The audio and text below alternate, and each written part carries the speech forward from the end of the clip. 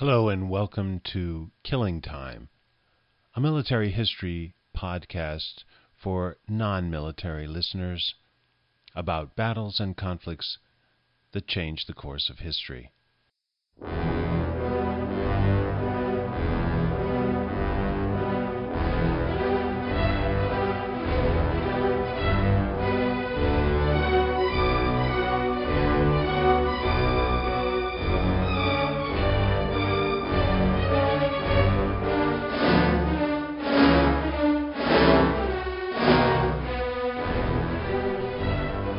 Hello, I'm your host, Chip Wagar, and today we're going to talk about the Battle of Gettysburg. But before we do, don't forget to visit our website, www.killingtimepodcast.com, to learn more about the battles that we're featuring on this podcast series, to get on our mailing list, and to comment on what you like and what you don't like about these various podcasts on this series. Also, don't forget that our website also contains maps, which are very important in any military campaign to fully understand the maneuvering and positioning of the armies, which is so important to understanding the outcome of these battles. In the pantheon of American military battles, the Battle of Gettysburg is, in my book, the number one battle in our history to date. In terms of sheer numbers of casualties, it's fourth in rank, with over 45,000 dead and wounded over 3 days of fighting. Killing time indeed. In terms of impact on the arc of history, well, consider what if the Confederacy had won the battle. Would the Civil War have ended with the independence of the Confederate States of America? It well might have. And how different our world would have been, if so. It's impossible to assess the significance of the Battle of Gettysburg in American military history without first placing it in context. In July 1863, the war had been going on for over 2 years. While the Union armies in the West had made halting but steady progress, which would be crowned the day after Gettysburg with the fall of Vicksburg, the duel between the Union Army of the Potomac and the Confederate Army of Northern Virginia was the main theater of the war, and everyone knew it. Here the Confederates had repeatedly repulsed the Federal Army time and again, almost always with inferior numbers and equipment. There was Bull Run on July 21, 1861, in which the Confederates had stunned the Union Army in Northern Virginia. The 7 Days Battles in June of 1862. The Second Battle of Bull Run in August 1862. The disaster at Fredericksburg in December 1862. But none of these battles was more devastating than the complete rout of the Union Army at Chancellorsville in May of 1863. Now, this battle has often been called by military analysts and historians as Lee's perfect battle. The Union Army was 134,000 men strong, led by General Joseph Hooker, and yet it was decisively defeated by Lee's Army of Northern Virginia with only 61,000, less than half the size of the Army of the Potomac, as a result of Lee's brilliant and daring tactics. The rout that followed sent the Union Army reeling back north in disarray and left Lincoln and his Secretary of War, Halleck, in stunned disbelief. The blow to morale and confidence in the North was far worse after those defeats than any injury to the North's ability to make war. Morale could not have been lower after Chancellorsville in the North, nor higher in the South. In fact, One can almost say that the Confederate victory went to their heads and was partly responsible for a change in strategy that we'll talk about in a minute. Gettysburg was the second and final time that the Confederacy went over to the offensive to win the war and actually invaded the North. The first attempt had been repelled at Antietam 10 months earlier, in September 1862, when the Union General, George McClellan, had intercepted Confederate General Robert E. Lee's operational plans before the battle. For most of the Civil War, before and after Gettysburg, the Confederacy had adopted a strategy similar to that of the American colonies in the Revolutionary War. Persevere and wear down the willpower of a superior military force until it gave in. The territory of the Confederacy, like that of the American colonies had been to Britain, was so vast that it could not be taken and held for long by military power alone. This was a time when field armies of at most 120 or 130,000 men were maneuvering in a continental state far less urbanized than today, especially in the South. Armies could often avoid battle until they were good and ready, breaking contact and retreating into virtually limitless spaces. This static strategy was in contrast to that of, say, Napoleon or Germany's von Moltke, as we have seen in earlier podcasts. When facing an opponent superior in economic, material, and manpower to their own country, they summoned up every ounce of military force they could gather as quickly as possible and gambled everything on one throw of the military dice. Their idea was to inflict a devastating defeat before their opponents could organize and bring overwhelming resources and manpower to crush them. Perhaps this strategy was compelled by the relatively smaller amounts of territory in Europe, where there was really little space to hide as compared to the American landscape of near infinite space. In the South, the local population could and often did support the Confederate forces with food, shelter, and information, so that for the most part the Southern field armies did not have to worry much about supply lines and communications, and could sort of float freely in the countryside. That would change when Lee invaded Pennsylvania after his crushing defeat of the Army of the Potomac at Chancellorsville. Instead of the customary support he and his officers were used to receiving, the presence of the Army of Northern Virginia aroused the countryside and motivated the North. Gettysburg produced many mysteries, many whys and what-ifs that remain unanswered to this day. The first of these is, why did the South change strategies after Chancellorsville and opt to go over to the offensive? There were other opinions on what to do at the time. Lieutenant General James Longstreet, one of Lee's best commanders and a confidant, had other ideas. He had fought with Lee in numerous battles and campaigns and was a corps commander in the Army of Northern Virginia. Longstreet was a strong advocate of staying on the strategic defensive and even sending 2 divisions of the Army into Kentucky to try to strike back at the Yankees who, under Grant and Sherman, were about to take Vicksburg in the West. Longstreet felt that this would compel the Yankees to pull back or risk being cut off from their supplies or losing a slave-holding border state like Kentucky to the Confederacy. But Lee eventually decided to invade the North, went to Richmond and received permission from President Jefferson Davis and his cabinet to do so. Why he did this will never be truly known. So let's talk a little bit here about Robert E. Lee.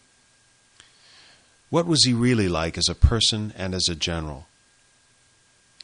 Lee was one of the few commanders in the Civil War not to write any memoirs before his death in 1870, 5 years after the end of the war. Grant's memoirs, by contrast, became one of the greatest national and even international bestsellers until fairly recent times.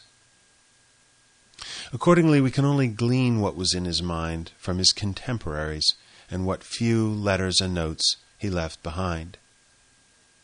In his biography, Robert E. Lee, Roy Blount, Jr. describes Lee as a man of competing impulses, a paragon of manliness, and one of the greatest military commanders in history. Lee had thought it was a bad idea for Virginia to secede, Blount stated, and God knows he was right. But secession had been more or less democratically decided upon. Lee's family held slaves, and he himself was at best ambiguous on the subject. He had famously declined Lincoln's offer of command of the Army of the Potomac at the outset of the rebellion, and when Virginia reversed its prior rejection of secession and voted to join the Confederacy, Lee resigned his Army commission of 32 years and offered his sword to his native and beloved Virginia. Again, Blount notes that Lee himself probably never drew human blood nor fired a shot in anger. His only Civil War wound was a faint scratch on the cheek from a sharpshooter's bullet, but tens of thousands of men died quite horribly in his battles. As battlefield generals go, he could be extremely fiery in the thick of a fight, but could go out of his way to be kind as well. A fastidiously polite and cultured man, descended from Virginia aristocracy, distantly related to George Washington himself, Lee was a quintessential gentleman. Surprisingly, though, for a military commander, Lee was not, in fact, good at telling men what to do. That no doubt suited Confederate generals under his command rather well, because they often resented authority. Fitzhugh Lee, Robert E. Lee's adoring nephew, would write later that his greatest weakness was his, quote, reluctance to oppose the wishes of others, or to order them to do anything that would be disagreeable and to which they would not consent, unquote. Instead, his authority derived from his almost Olympian air, his politeness, and unimpeachable projection of chivalry and honor. He normally displayed to the outside world a cheerful demeanor, but his family and friends knew that the outward bonheur disguised deep and often repressed feelings. At Gettysburg, he was described as uncharacteristically jittery and snappish. He was 56 years old and bone-weary. President Lincoln dismissed the disgraced Joseph Hooker as commander and replaced him with the taciturn Gordon Meade on June 28, 1863, only 4 days before the Battle of Gettysburg began. In the meantime, Lee had struck so deep into Pennsylvania that his forces were literally located on the outskirts of the Pennsylvania state capital of Harrisburg. And in those days, Harrisburg was a significant training center for the Union Army, with tens of thousands of troops passing through Camp Curtin. It was also a major rail center and a vital link between the Atlantic coast and the Midwest, with several railroads running through the city and over the Susquehanna River. Richard Ewell's Second Corps approached Harrisburg in June 1863, while a division under Jubal Early planned to cross the Susquehanna River and attack Harrisburg from the rear. After the capture and occupation of Harrisburg, Lee generally intended to circle back to the east, menacing or taking Philadelphia, Baltimore, or Washington, D.C., in a maneuver that he knew would surely involve a major engagement with the Army of the Potomac he had so recently and so soundly beaten. But that was in the friendly territory of Virginia. On June 29th, Lee ordered Ewell to pull back from Harrisburg, having belatedly discovered that the Union Army of the Potomac was closer to his forces than he thought, and this marked the farthest northern advance by the Confederacy during the Civil War, although, of course, they did not know that then. Lee had been hampered almost from the moment he entered Northern Territory by poor intelligence. The Northern Army was, he knew vaguely, to his east, but it had long broken contact with him, and he with it. And as the days wore on, Lee nervously groped into the unfriendly interior of Pennsylvania, at that time the second largest of the northern states. Lee's poor intelligence and quick striking power was further degraded by the detachment of a huge rebel cavalry force under the command of the legendary Jeb Stuart. This situation is often mentioned but little understood when it comes to explaining the cause of Lee's defeat at Gettysburg, but it looms large, in my opinion, as a major cause of the Confederate defeat. So let's start the campaign with that.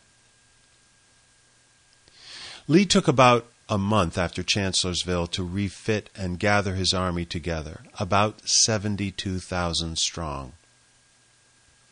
It was during this time that the decision was made to invade the North, rather than stick with the strategy of fending off blows from the Army of the Potomac until it was worn out. Instead, a Napoleonic-style grand campaign was envisioned, ending with the knockout blow. The Army of the Potomac would have to fight if the Confederates threatened 3 of the North's largest cities, including the capital, Washington, D.C.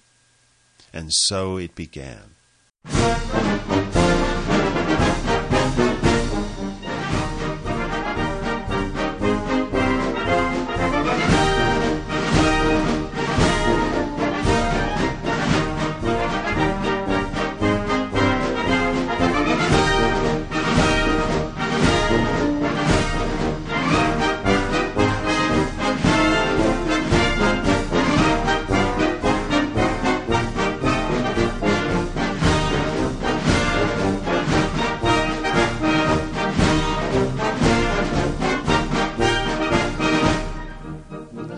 On June the 3rd, Lee began concentrating his forces at Fredericksburg.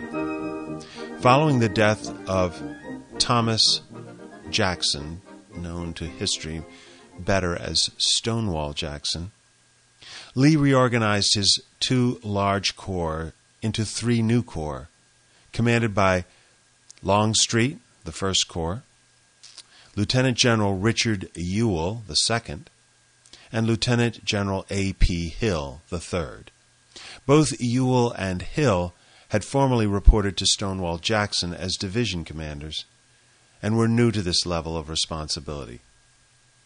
The cavalry division remained under the command of Major General Jeb Stuart. The Federal Army, still under the command of Hooker at this time, was concentrated across the Rappahannock River from Fredericksburg, shielding any northern advance by Lee into Maryland. Now, the Rappahannock is one of several rivers in northern Virginia that flows from west to east into the Chesapeake Bay. It's a massive, wide inlet at its junction with the Chesapeake, but by the time it reaches Fredericksburg, it's quite narrow indeed, not much of a barrier at all. Today there are 2 bridges that cross the river, but infantry and cavalry in 1863 could easily have forded the river, proceeding north along what is today U.S. Route 1 through Falmouth and on into Maryland. Hooker and the wounded Army of the Potomac dug in on the northern side of the Rappahannock, licking their wounds and their pride, while blocking the northern progress of the Army of Northern Virginia, forming up to the south. Lee, however, quietly and adroitly shifted his forces first to the west and then north, up the Shenandoah Valley. He broke contact with the Union Army, and for about a week the bulk of the Army of the Potomac sat in and around Falmouth. On June 13th, realizing that it was no longer facing the Army of Northern Virginia or blocking anything, the Army of the Potomac broke camp and retreated in a northerly direction toward Leesburg, Virginia, as the Army of Northern Virginia crossed into what is today West Virginia around Winchester on June 17th. So, if you can imagine in your mind's eye, the 2 armies were marching more or less in parallel lines to the north, with the Army of the Potomac always between the Army of Northern Virginia and Washington and Baltimore. Around Aldie, Virginia, on June 17th, however, Jeb Stuart was instructed by Lee to cross the southern wake of the retreating Army of the Potomac and position himself to the east of the army between the Army of the Potomac and Washington, which he did. About 10,000 fast-moving horse cavalry found themselves on the outskirts of Washington, D.C., causing a panic there. So far, so good. Stuart was distracting Hooker and the Federal High Command, but while Jeb Stuart's cavalry was a formidable force indeed, it was not so great in number that he could penetrate the fortified defenses and garrison at the capital or do any real damage there. He could and did capture loot and provisions in the unguarded roads in Maryland and Pennsylvania. But in the great scheme of things, as we will see, his raiding became not only pointless, but actually did real damage to the Confederate campaign.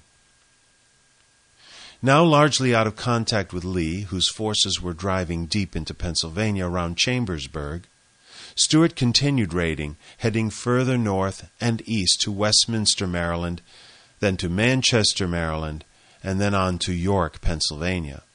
Lee began to regret his decision to let Stuart run wild in the east. He had virtually no cavalry and would not see Stuart again until late on the second day of the Battle of Gettysburg. Further aggravating him, he could not communicate with Stuart to summon him back to the main body of the Confederate Army due to the distance and the fact that the Army of the Potomac was located between them. To Hooker's credit, chagrined as he was by his defeat at Chancellorsville, he didn't take the bait offered by Stuart's marauding cavalry division to his east and kept his own army intact. It's difficult to overstate the impact that approximately 10,000 horse had on a field army such as Lee's. Not only did it amount to approximately 14% of his entire manpower by sheer numbers, but the functional impact only cavalry could provide was entirely lost to Lee. Reconnaissance, communications, the shock value of cavalry on the battlefield and its ability to quickly encircle and devastate enemy units. Instead, Lee would engage a Union army with cavalry capability with only infantry and artillery himself, at least for much of the battle, a recipe for disaster that would begin to become apparent almost immediately. On July 1st, the first day of the Gettysburg Battle, Stuart was approaching Carlisle, Pennsylvania, some 44 miles away, oblivious of the fact that the battle that would decide the course of the campaign had already begun. 30 miles in a day is a hard day's ride for a horse. Even when Stuart realized what was happening, he had to spend an entire day closing in on the battlefield at Gettysburg and only arrived late in the afternoon for the third day's fighting. And what was accomplished on Stuart's ride? Virtually nothing. Raiding and havoc, yes, but these were of ultimately no real importance. Had Lee enjoyed the benefit of Stuart's massive, quick, and hard-striking cavalry, at least by the 30th of June, things might have been very different. When, on the afternoon of the second day, Stuart did show up at Gettysburg, after pushing himself nearly to exhaustion, Lee's only greeting to him is said to have been, "Well, General Stuart, you're here at last." A coolly devastating cut, Lee's way of chewing out someone who he felt had let him down. Nothing more neatly conveys the personality of Robert E. Lee than this little vignette. His repression of inner feelings, dislike of confrontation with subordinates, superiors, or just about anyone, marked him as a commander. As it was, Gettysburg began as what military analysts call an encounter battle, a combat action that occurs when one force, incompletely deployed for a battle, engages an enemy force unexpectedly. These kinds of engagements are like two people in a dark room, vaguely aware that the other person is somewhere nearby, who bump into one another and start flailing away. In this case, Confederate Brigadier General Johnston Pettigrew's brigade approached Gettysburg from the north on June 30th, looking for supplies in the town of Gettysburg. And here, oddly enough, the position of the two armies is the reverse of what it usually is. The Confederate Army approaches Gettysburg actually from the north, and the Union Army from the south. In any event, the Confederates noticed Union General John Buford's cavalry division approaching and entering Gettysburg from the south and occupying the city. Pettigrew withdrew without attacking and reported his observations to his corps commander, General A.P. Hill. Hill decided to send in a sizable detachment the next day in a reconnaissance in force. On July 1st, at 5 a.m., the fighting began.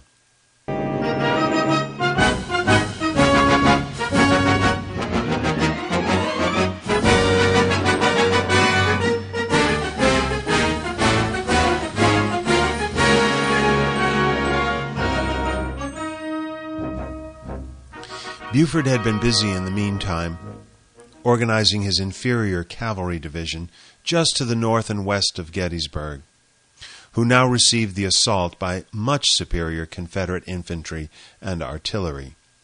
Here again, the missing cavalry force under Stuart hurt the Confederacy. They could not easily or quickly flank or encircle Buford's forces, who delayed their advance. Buford stubbornly hung on that first day, stalling the Confederate attack for hours, until the Union First Corps under General John Reynolds arrived north of town at around 10:30 in the morning. Had Stuart's cavalry been available, it could have been deployed to sweep around behind Buford's division, engaged on its front by part of Hill's corps, and forced Buford either to retreat or be encircled and destroyed. As it was, Buford was able to keep Confederate General Henry Heth occupied, knowing that he could always retreat into Gettysburg itself and then further south to the heights afforded by a series of ridges and hills whose names would become famous in American military lore: Cemetery Ridge, Cemetery Hill, and Culp's Hill. So on the first day of battle, to envision this in your mind's eye if you don't have a map, you have the Union forces arrayed in a sort of arc from the 9 o'clock position to the 1 o'clock position to the west and north of Gettysburg, which had been occupied by the Union cavalry the day before. Reinforcing units, the First Corps under Reynolds' command, approached from the 6 o'clock position, the south, followed by the Union 11th Corps under General Oliver Howard. Confederate forces under Hill and Ewell entered the fray from the northwest and the north. In all, about a quarter of Meade's army, about 22,000 men, would be engaged against about a third of Lee's army, about 27,000 men, as fighting escalated all day long.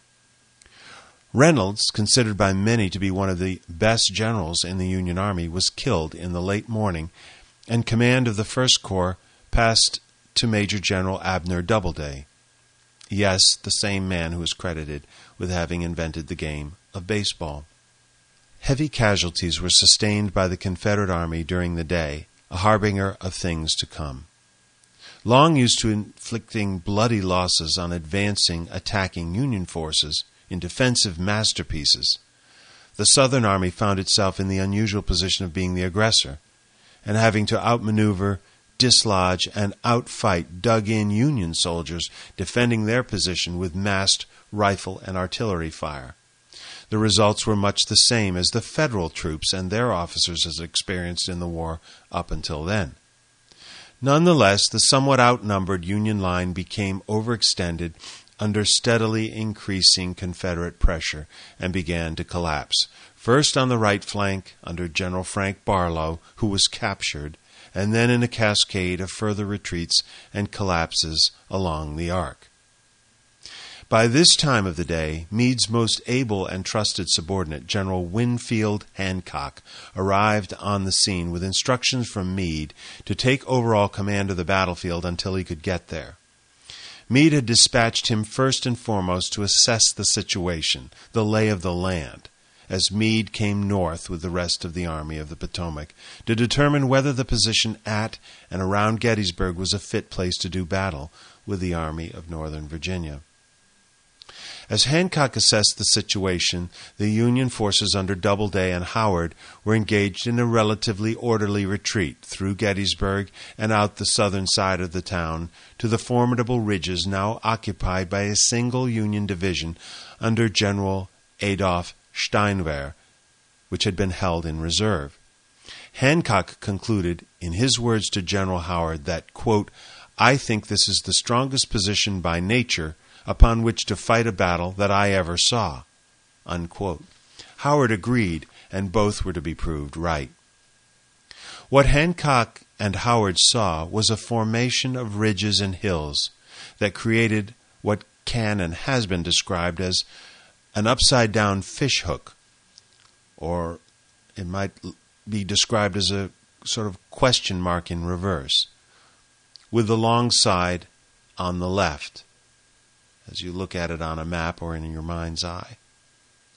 At the bottom of this upside-down fishhook was a treeless hill known as Little Round Top that would be a pivotal site of desperate fighting the following day.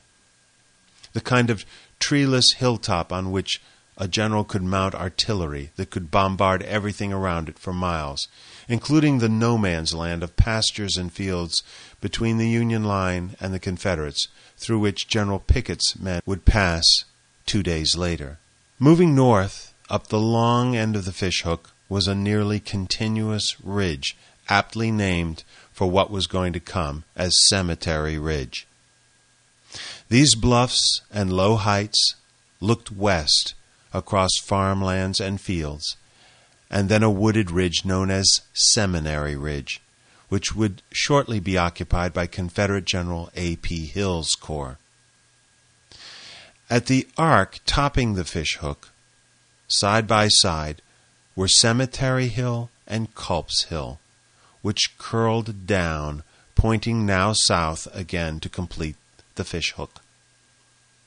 Hancock and Howard could envision the occupation of these heights by the retreating Union forces coming down from Gettysburg in the north, and the approaching bulk of the Army of the Potomac under Meade coming up from the south. The only question was whether the Union Army could get there first and occupy the heights before the Confederates. Looking through his spyglass and a map, Robert E. Lee could see the same thing and sent an order in the late afternoon directing Ewell to quickly take the Cemetery Hill, if practicable, quote unquote, in the late afternoon of day 1. In the past, Lee had also granted Ewell and Longstreet wide discretion, and it had paid off. But at Gettysburg, it would have disastrous results. The whole command and control of the culmination of the Confederate campaign centered on Lee, who would be exposed in the coming days. Quote, "The whole affair was disjointed," unquote, Lee's aide-de-camp Walter Taylor said of Gettysburg years later. Quote, "There was an utter absence of accord in the movements of the several commands," unquote. Thus, once again, as he had done with Stuart, Lee gave Ewell great discretion, and once again the delegation of this authority would have fateful consequences. No matter how tired Ewell's corps may have been from the fighting earlier in the day, the taking of Cemetery Hill that afternoon would have punched a hole in the entire Union line and made it untenable. It didn't happen. Ewell declined to make the offensive and take the position as Lee had, quote, suggested. It's perhaps noteworthy that Ewell had formerly been a division commander under Stonewall Jackson before his death. Jackson had been the opposite of Lee in this sense. Jackson issued blunt, peremptory orders to his subordinates that left no room for doubt or discretion, and that he expected to be instantly carried out. In any event, Howard's and Doubleday's corps joined Steinwehr's reserve division that evening on Cemetery Hill and dug in. Cemetery Hill would never be taken during the battle that followed. Meade would make his headquarters for the battle just behind Cemetery Hill itself, and from its heights, Meade and his staff could observe almost the entire Union line and much of the opposing Confederates as well. In the late afternoon and evening of July 1st, the remaining Confederate and Union forces hastened to the field, all except Jeb Stuart, who was only now hearing of the opening clash of the titanic battle to follow, and a day and a half's ride away. The Union's 2nd, 3rd, 5th, 6th, and 12th Corps all moved into position, with Meade setting up his headquarters near Cemetery Hill. All in all, the Army of the Potomac would commit some 93,000 men to the struggle. The Army of Northern Virginia would count about 72,000. The Confederate Army arrayed itself in lines roughly parallel to those of Meade's army, about a mile away. But in this battle, the Union would have the tight interior lines, while the Confederate line from start to finish was some 5 miles long. Longstreet's corps arrived throughout the day on July 2nd, culminating with the arrival of General George Pickett's division late in the afternoon. Longstreet formed the southern right flank, facing the long end of the Union fish hook. Conversely, the extreme Union left flank on Cemetery Ridge, which petered out just north of Little Round Top. A.P. Hill's corps also faced Cemetery Ridge to Longstreet's left. Ewell's corps faced the extreme right flank of the Union forces on Culp's Hill, arranged in an arc from the 1 to 3 o'clock position on the short end of the fish hook. By the end of the first day, there were spirited discussions between Longstreet and Lee about what to do next. Longstreet, who had previously advocated defense, you'll remember, both tactical and strategic defense in May, had carried on a continuous conversation with Lee throughout the invasion, according to his memoirs. He had reluctantly but loyally agreed to the decision to strategically take the offensive, but held on tightly to the idea of remaining on the tactical defensive. Now, a word about these terms. We've used them before in our podcast, but in the sense of this campaign, the strategic means the decision whether the Army will be bringing the war to the enemy, including movement such as invasion, occupation of important military, economic, or other positions, or remaining static, or even retreating, protecting your own assets and warding off attacks. The tactical presumes the actual engagement of two opposing armies on the battlefield or theater of battle. When one army takes the initiative to start the battle, advance to dislodge the opponent, flank them, envelop them, assault them, or to adopt a defensive posture of remaining more or less static, digging in, improvising during the attack by moving reserves to weak points, and so on.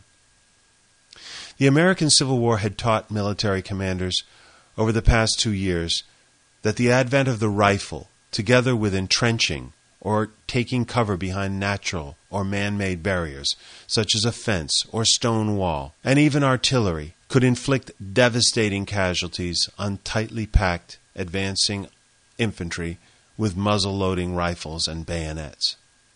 This was the standard technique of the Confederate Army of Northern Virginia, which was often, at least initially, facing a significantly larger opponent in numbers and resources. The Confederates would often follow a robust tactical defense with a spine-shivering counterattack with bayonets or cavalry on a demoralized, shattered Union formation caught out in the open without cover or entrenchments, sending them into a rout. Longstreet felt he had Lee's agreement in the advance into Pennsylvania that the Army of Northern Virginia would basically maneuver itself into a position where the Army of the Potomac would have to attack, and the usual results would obtain once again. In other words, Longstreet thought Lee agreed that while the Army of Northern Virginia was taking the strategic offensive by invading, it would adopt the tactical defensive when it inevitably encountered the Army of the Potomac, probably protecting a city such as Harrisburg, Baltimore, or even the capital, Washington, D.C. Imagine Longstreet's dismay when Lee announced that no, he would not wait for the Army of the Potomac to attack him. He would take the tactical offensive. Longstreet felt, like Hancock had concluded earlier, that the fishhook of bluffs and hills was a most unfavorable position for the Confederates to attack, and said so to Lee. Longstreet proposed that the Army of Northern Virginia decline any further attack after the first day and sweep around the southern end of the fishhook and proceed to place itself between the Army of the Potomac and Washington, as Stuart had already done, with a far weaker force. The Army of the Potomac would have to attack, and the Army of Northern Virginia could find a much more favorable battlefield for its defensive than Gettysburg. Inexplicably, Lee rejected Longstreet's idea again. He declared that no, the enemy was here close at hand, and now was the time to strike. Longstreet's idea seems so sensible and logical that it's difficult to understand why Lee did not adopt it or even think of it himself. For this, Lee has to be charged with the overall defeat at Gettysburg and the opportunity to win the war for the Confederacy in 1863.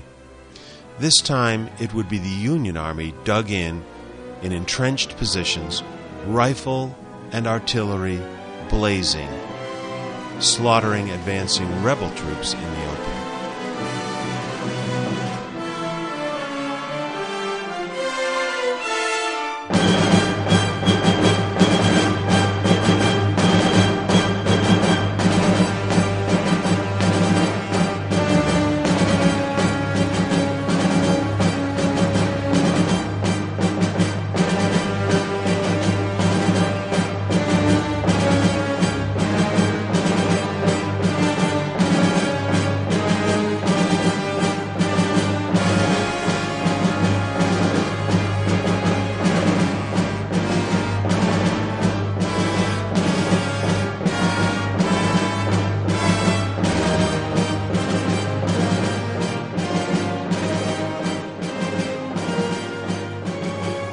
The decision to attack left Longstreet downcast and pessimistic, and may explain his lethargy the following day. Day 2 of the battle saw Meade and his army dug into an extremely strong defensive position that made any frontal assault a daunting proposition indeed. Meade was content to hold his ground and improvise or react to the impending and inevitable assault by the Army of Northern Virginia, which suited Meade well. And now is probably as good a time as any to talk about the commander of the Union Army in this most important of all American battles. Meade was a professional soldier who had been in the Army virtually all his adult life. He attended West Point and graduated in 1835, 19th in his class. He served briefly in the Seminole Wars and later in the Mexican War. When the Civil War began, he held the rank of captain in the regular army. He offered his services to Pennsylvania and was given the rank of Brigadier General of Volunteers. He was badly wounded during the Peninsular Campaign under McClellan in 1862 and had to be relieved of command for a time while he recovered from his wounds in Philadelphia. Meade returned and was present at the Battle of Fredericksburg, after which he was given command of the 5th Corps in the Army of the Potomac. He was present at the disaster of Chancellorsville, but he handled his own 5th Corps quite well, covering the retreat of the army. As I mentioned, it was after Chancellorsville, only a few days before the Battle of Gettysburg, that he was surprisingly appointed commander of the Army of the Potomac. Meade is recorded in history by his contemporaries as a prickly personality. His nickname among his subordinates was, quote, Old Snapping Turtle. He had a quick temper and a sharp tongue. He could be stubborn with subordinates and superiors alike. He detested armchair, amateur generalship by political generals or civilians without military experience or education, dismissing them often with sarcasm. He reserved special contempt and loathing for the press, which he could barely tolerate. He was not loved by his staff or comrades, but he was respected.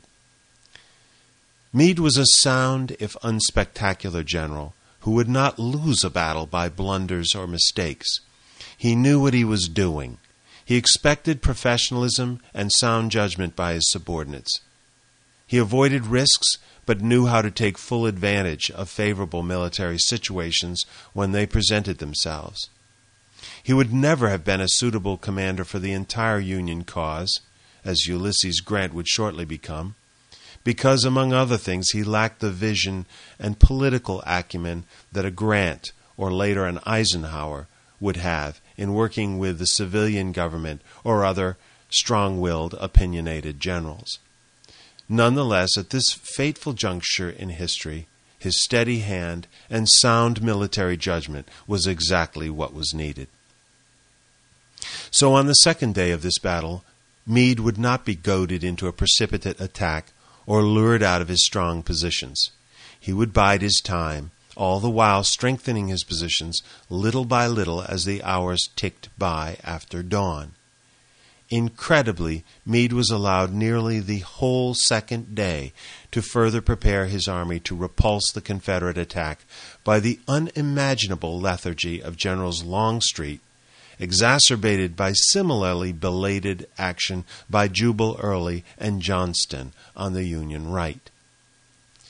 Lee's plan to dislodge and defeat the Army of the Potomac was fairly straightforward and held great promise. He would not, of course, initiate a frontal attack on the Union forces atop the hills and bluffs of the Fishhook, but rather would move around the Union left, enveloping it with successive division-level attacks against Sickles' Third Corps, which anchored the Union left. There were no Union formations to Sickles' left. He held the end of the line just north of Little Round Top. Once Sickles' left flank had been routed, Longstreet's divisions would continue up the long end of the Fishhook, enveloping successive divisions in a cascade of routes until the Union flank was rolled up and broken. That would place the marauding columns of Longstreet's corps in the rear of much of the Union Army, which would be fixed in place by a simultaneous attack on the Union right flank, on Culp's Hill, the short end of the Fishhook, by two divisions of Ewell's corps.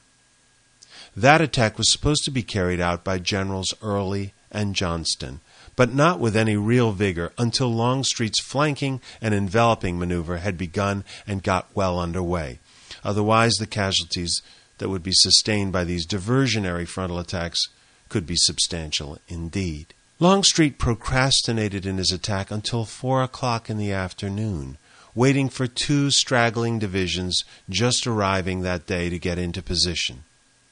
To deceive the Yankees observing him, Longstreet engaged in some marching and counter-marching to distract the enemy as to the real intentions of his maneuver. All this frittered away time. In the meantime, General Sickles moved forward from his position on Cemetery Ridge toward what he saw as higher ground ahead of them, closer to the Confederate positions.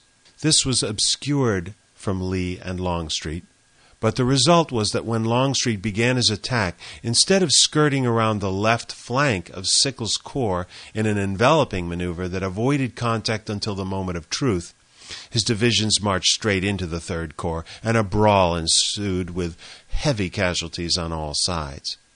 Devil's Den, the wheat field, the peach orchard, Corduroy's farm, and Little Round Top itself. These all became death traps and killing fields, with desperate, often hand-to-hand fighting late that afternoon and into the evening, battles to the knife and to the death. But instead of a classic sweeping maneuver in which Sickles' corps would have been enveloped, cut off, and destroyed, as Lee had contemplated, Longstreet's belated attack degenerated into a series of bloody frontal engagements. Meade rushed detachments and reinforcements to strengthen that flank, and securing the outermost position, Little Round Top, where artillery could be wheeled into position on its treeless summit that commanded the southern part of the battlefield and rake any approaching infantry. Nonetheless, parts of Sickles' corps, particularly in the peach orchard and the wheat field, were decimated that evening, cut to pieces, and effectively negated as a fighting command thereafter. Sickles himself was hit by a cannonball and had his leg amputated that very day. The result was basically a Pyrrhic victory for Longstreet that ultimately had not improved the southern position at all. In fact, Meade would continue to send reinforcements once Little Round Top was firmly in his hands, making his extreme left flank longer and more stout than they had been before the fight began. On the opposite flank, the frontal attacks on Culp's Hill by Early and Johnston were aided by the fact that most of Slocum's 12th Corps, which had been there, had been rushed by Meade to Sickles' aid, leaving only a brigade to defend the hill under General George Greene. Yet this attack started even later, at 7 o'clock in the evening, and once again time favored the Union. Greene had made the most of the time he was granted by the Confederates, personally supervising strong fortifications, breastworks, and entrenchments on the base and summit of Culp's Hill. In spite of overwhelming numerical superiority, therefore, Greene's men repulsed the Confederate divisions, eventually ceding only the lower defenses, but remaining in control of the summit of Culp's Hill by nightfall, inflicting punishing casualties on the rebels throughout. It was all so familiar, but now the shoe was on the other foot, with the Confederates taking most of the casualties. In summary, on the second day of the engagement, using their interior lines and much shorter distances, Meade was able to patch holes and improvise throughout the late afternoon and evening. The remarkably slow pace of the southern offensive allowed him and the Army of the Potomac to prepare ever more stout defenses, something that would be even more telling on the following day. On the Confederate side, the well-conceived and sound flanking maneuver envisioned by Lee was botched by Longstreet, just as Ewell had botched the taking of Cemetery Hill the day before. Yet there was still a possibility that the Union Army could be defeated yet. Jeb Stuart's powerful cavalry had finally arrived in the afternoon and could now be put to work.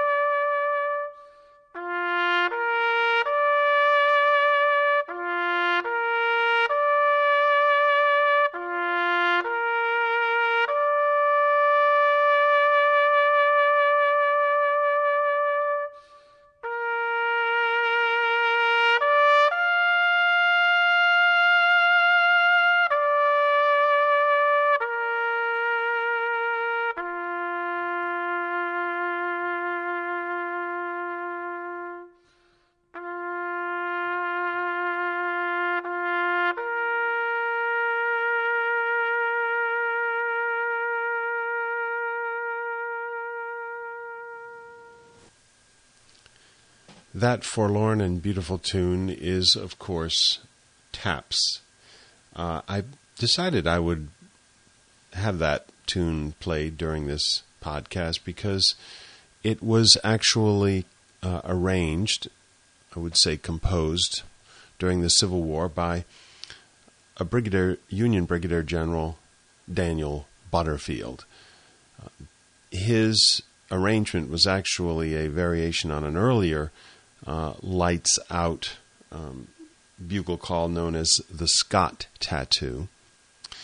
But the tune became immediately so popular it spread throughout the Union Army and also the Confederate Army and was played then and now for Lights Out. It's also, of course, played at many military funerals conducted in the United States. It's also played at the Tomb of the Unknown Soldier every day if you ever go to Arlington Cemetery. In any event, for those of you who are not American listeners, you might not know that tune. For Americans, you'd have to have grown up under a rock never to have heard it before. But in any event, it's a beautiful tune, and let's continue with our story. Some random thoughts here. First, for those of you who have listened to our podcast on Königgrätz, which took place only a year later in central Bohemia, The position of the Union Army is remarkably similar to that of the Austrian Army under Benedict, and yet the results will be dramatically different, due, in my opinion, to the superior competence and management of the American general. Both armies found themselves in excellent defensive positions, on heights, backed by dense infantry formations, artillery, and reserve cavalry, and facing an approaching enemy bound on flanking and enveloping their position. The comparison between the two battles is an interesting one. The second thought is about the loss of Stonewall Jackson at the Battle of Chancellorsville a few months earlier. Many military historians and commentators consider Jackson one of the most brilliant tactical generals in American military history. If Lee was the consummate strategist with the master plan, Jackson was his executioner par excellence. In particular, at the amazing Battle of Chancellorsville, it was Jackson whose breathtaking, stunning envelopment of the Union right wing, bringing it to utter destruction in a maneuver that is still studied to this day, made the battle the crushing victory it was. His military instincts and audacity were unequaled by other Southern commanders. An extremely religious and conservative man, he was beloved by his troops, whom he often inspired into great feats of marching and fighting. Stonewall Jackson might well have been the difference at Chancellorsville, but I think his death and absence from Gettysburg most certainly made a huge difference in the execution of the Confederate attack. It's impossible to imagine Jackson procrastinating and delaying the flanking attack undertaken by Longstreet, or even the feeble, belated attacks by Ewell's division on Culp's Hill. Jackson surely would have carried these attacks with whatever men he had at his disposal, or died in the attempt. He was that kind of a general. Lee needed that kind of a general. He didn't have one that day, and the battle was probably lost on July 2nd. 1863.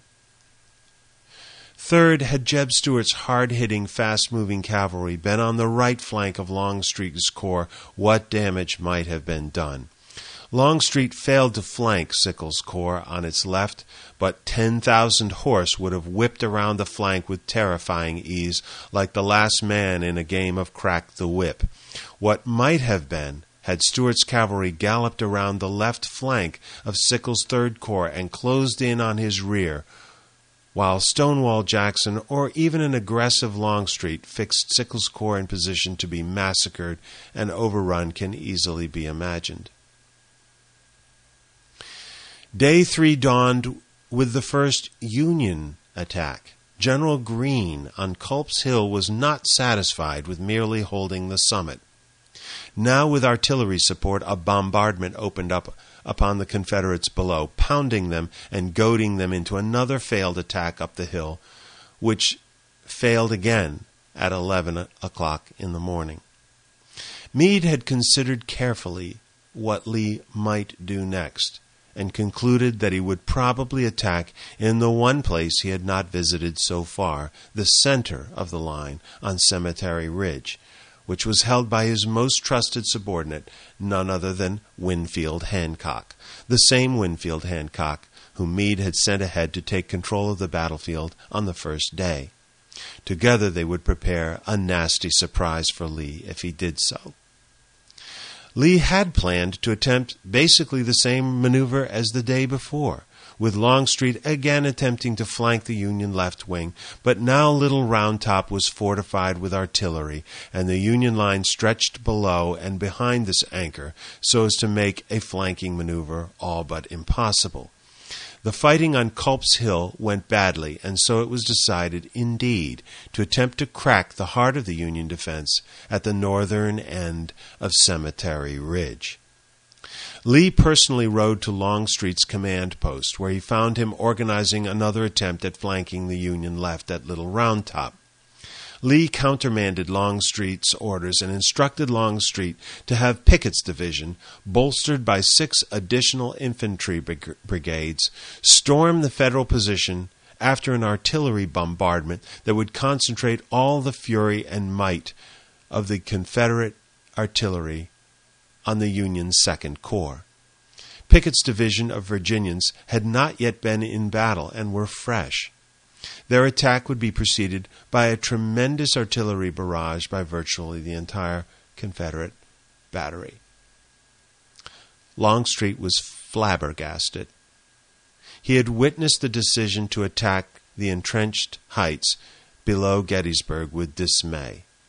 Now, against all his instincts and military judgment, he was being ordered to send one of his crack infantry divisions straight into a frontal assault on the very center of the Union line. Once again, it took all morning to assemble the assault force and move them into position. At 1:00 p.m., the shelling began and continued for about 2 hours, perhaps one of the most thunderous bombardments of the Civil War, by an estimated 175 Confederate guns. But the Confederate artillery was not able to really soften the Union entrenched positions atop the ridge. After some time, Union artillery answered, but then fell silent again, conserving ammunition and encouraging the false belief among the Confederate commanders that they had effectively silenced the Union guns with their bombardment, and that the way was now cleared for an infantry assault. Pickett's charge is the stuff of legend. When the moment arrived, according to Longstreet's memoirs, Pickett asked Longstreet, quote, "General, shall I advance?" Longstreet was so overcome with emotion, believing he was ordering thousands of men to a senseless death, could not reply. Quote, "The effort to speak the order failed, and I could only indicate it by an affirmative bow," Longstreet wrote in his memoirs. Quote, "He accepted the duty with seeming confidence of success, leaped on his horse, and rode gaily to his command." Pickett's charge ranks with the charge of the Light Brigade, or Napoleon's release of the Old Guard at Waterloo, in drama and futility. The words of a French general, Pierre Bosquet, who witnessed the British Light Brigade's assault on massed Russian artillery, seem as apt here as they were a decade earlier at Balaclava. "C'est magnifique, mais ce n'est pas la guerre, c'est de la folie." And translated, that means, it's magnificent, but it's not war, it's madness. Approximately 13,000 Confederate soldiers advanced out from the cover of the woods on Seminary Ridge into the open country separating them from the Union line. Across farmland and fields they proceeded in a magnificent spectacle until they reached the Emmitsburg Road running perpendicular to their line of march. After crossing the road, they soon received fierce artillery flanking fire from right and left, from Cemetery Hill and Little Round Top. Then, as they began the ascent up the hill, the heretofore silent Union artillery on the heights belched grape shot and canister, about 80 guns, with devastating consequences. Rifle fire from Union soldiers rained down on them. Amazingly, some of Pickett's men actually reached the Union lines at the top of the hill before being cut to pieces and thrown back. A bloody retreat ensued under withering fire for the mile or so it took Pickett's men to get back to the safety of the woods. Pickett's division and those who marched with them took 50% casualties in this assault, losing some 6,000 men in the space of an hour and destroying the division as a fighting unit. The scene was so appalling that for once Lee lost his composure, riding his white horse up to the retreating infantry and exclaiming in his grief, "This is all my fault. It was too much for you." In the beauty of the lilies, Christ was born across the sea, with a glory in his bosom that transfigures you and me. As he died to make men holy, let us live to make men free. His truth is marching on. Ooh,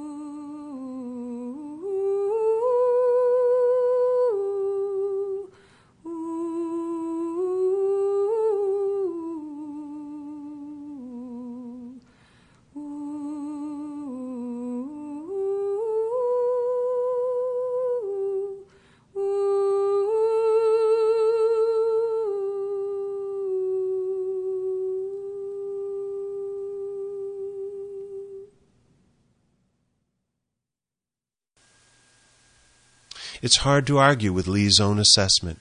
The insanity of this attack was remarked a century later when in 1957 retired British Field Marshal Bernard Montgomery and then President Dwight Eisenhower visited the battlefield. Eisenhower actually had his private home in Gettysburg right next to the battlefield. If you go there, you can still see it to this day. Montgomery described Pickett's assault as, quote, monstrous, and that Lee should have been, quote, sacked for his performance in the battle. Eisenhower didn't disagree, but tactfully remarked that perhaps some of the Civil War generals might have disagreed with their tactics in World War II. As it turned out, Meade had been the right general at the right time for this particular battle.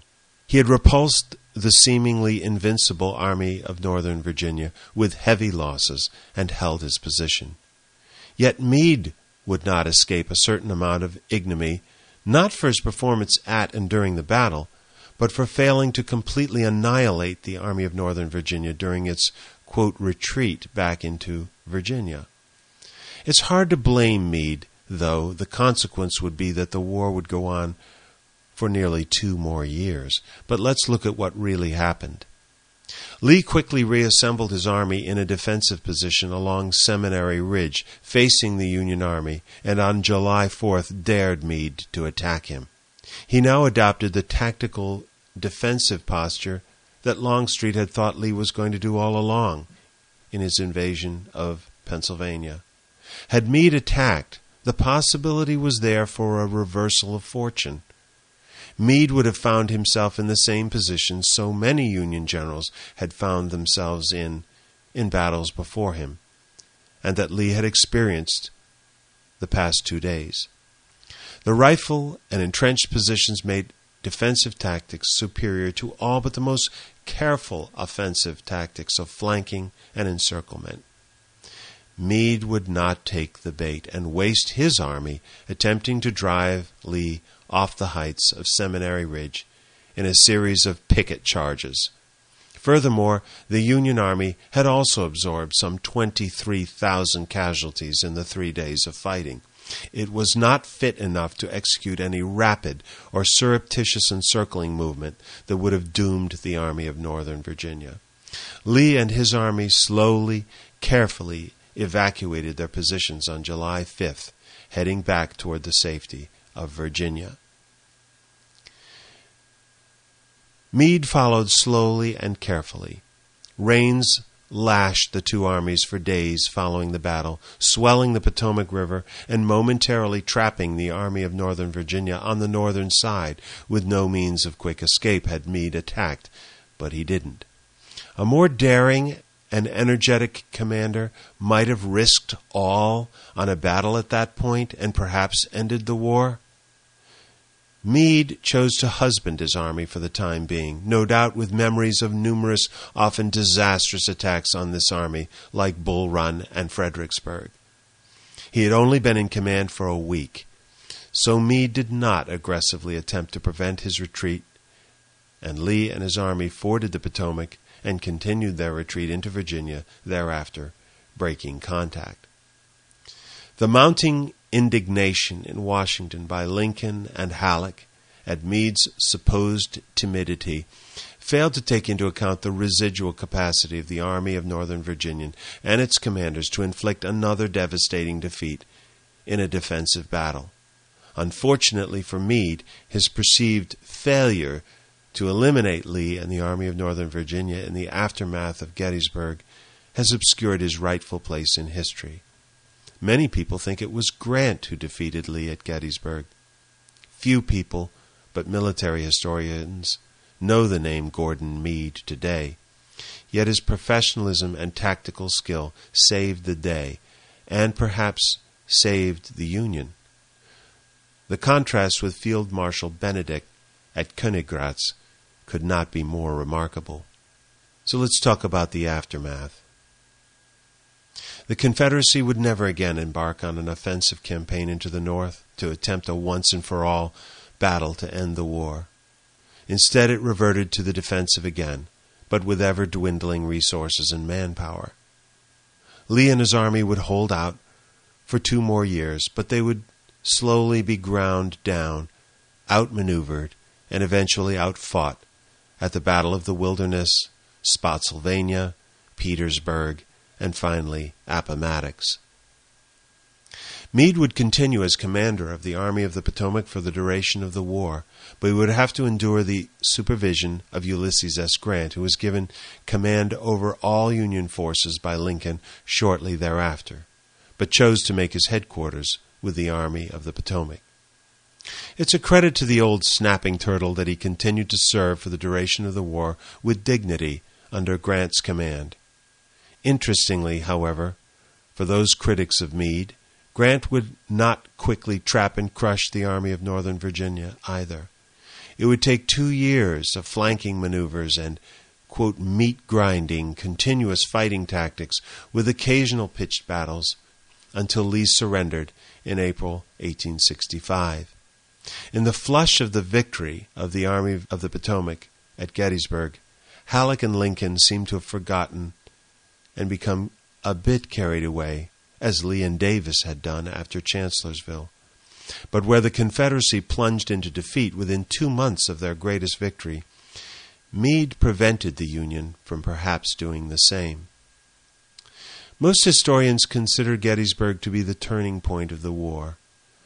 Personally, I think it could have been the turning point if the Confederacy had won, but it was not for the Union.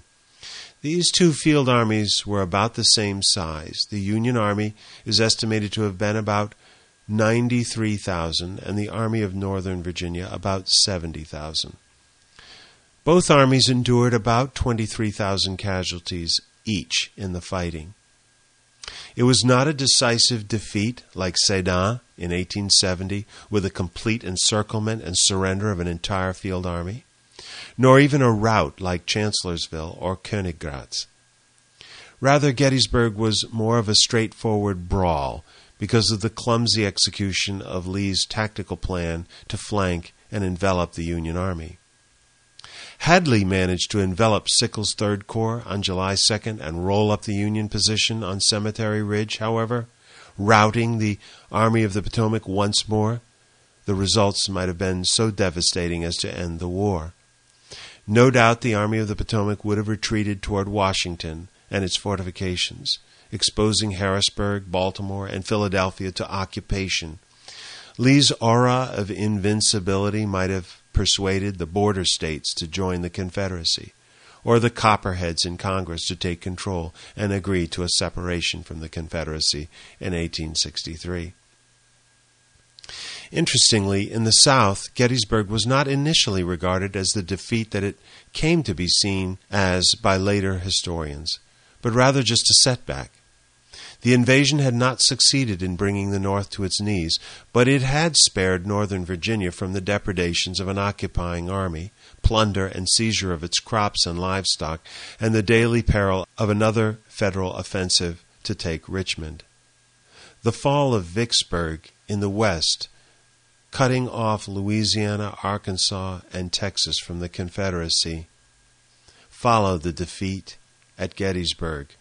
Gordon Meade, the old snapping turtle, deserves a high station in the annals of American military history. He truly bent the arc of history that led to the restoration of the American Union and the end of the institution of slavery throughout the Republic.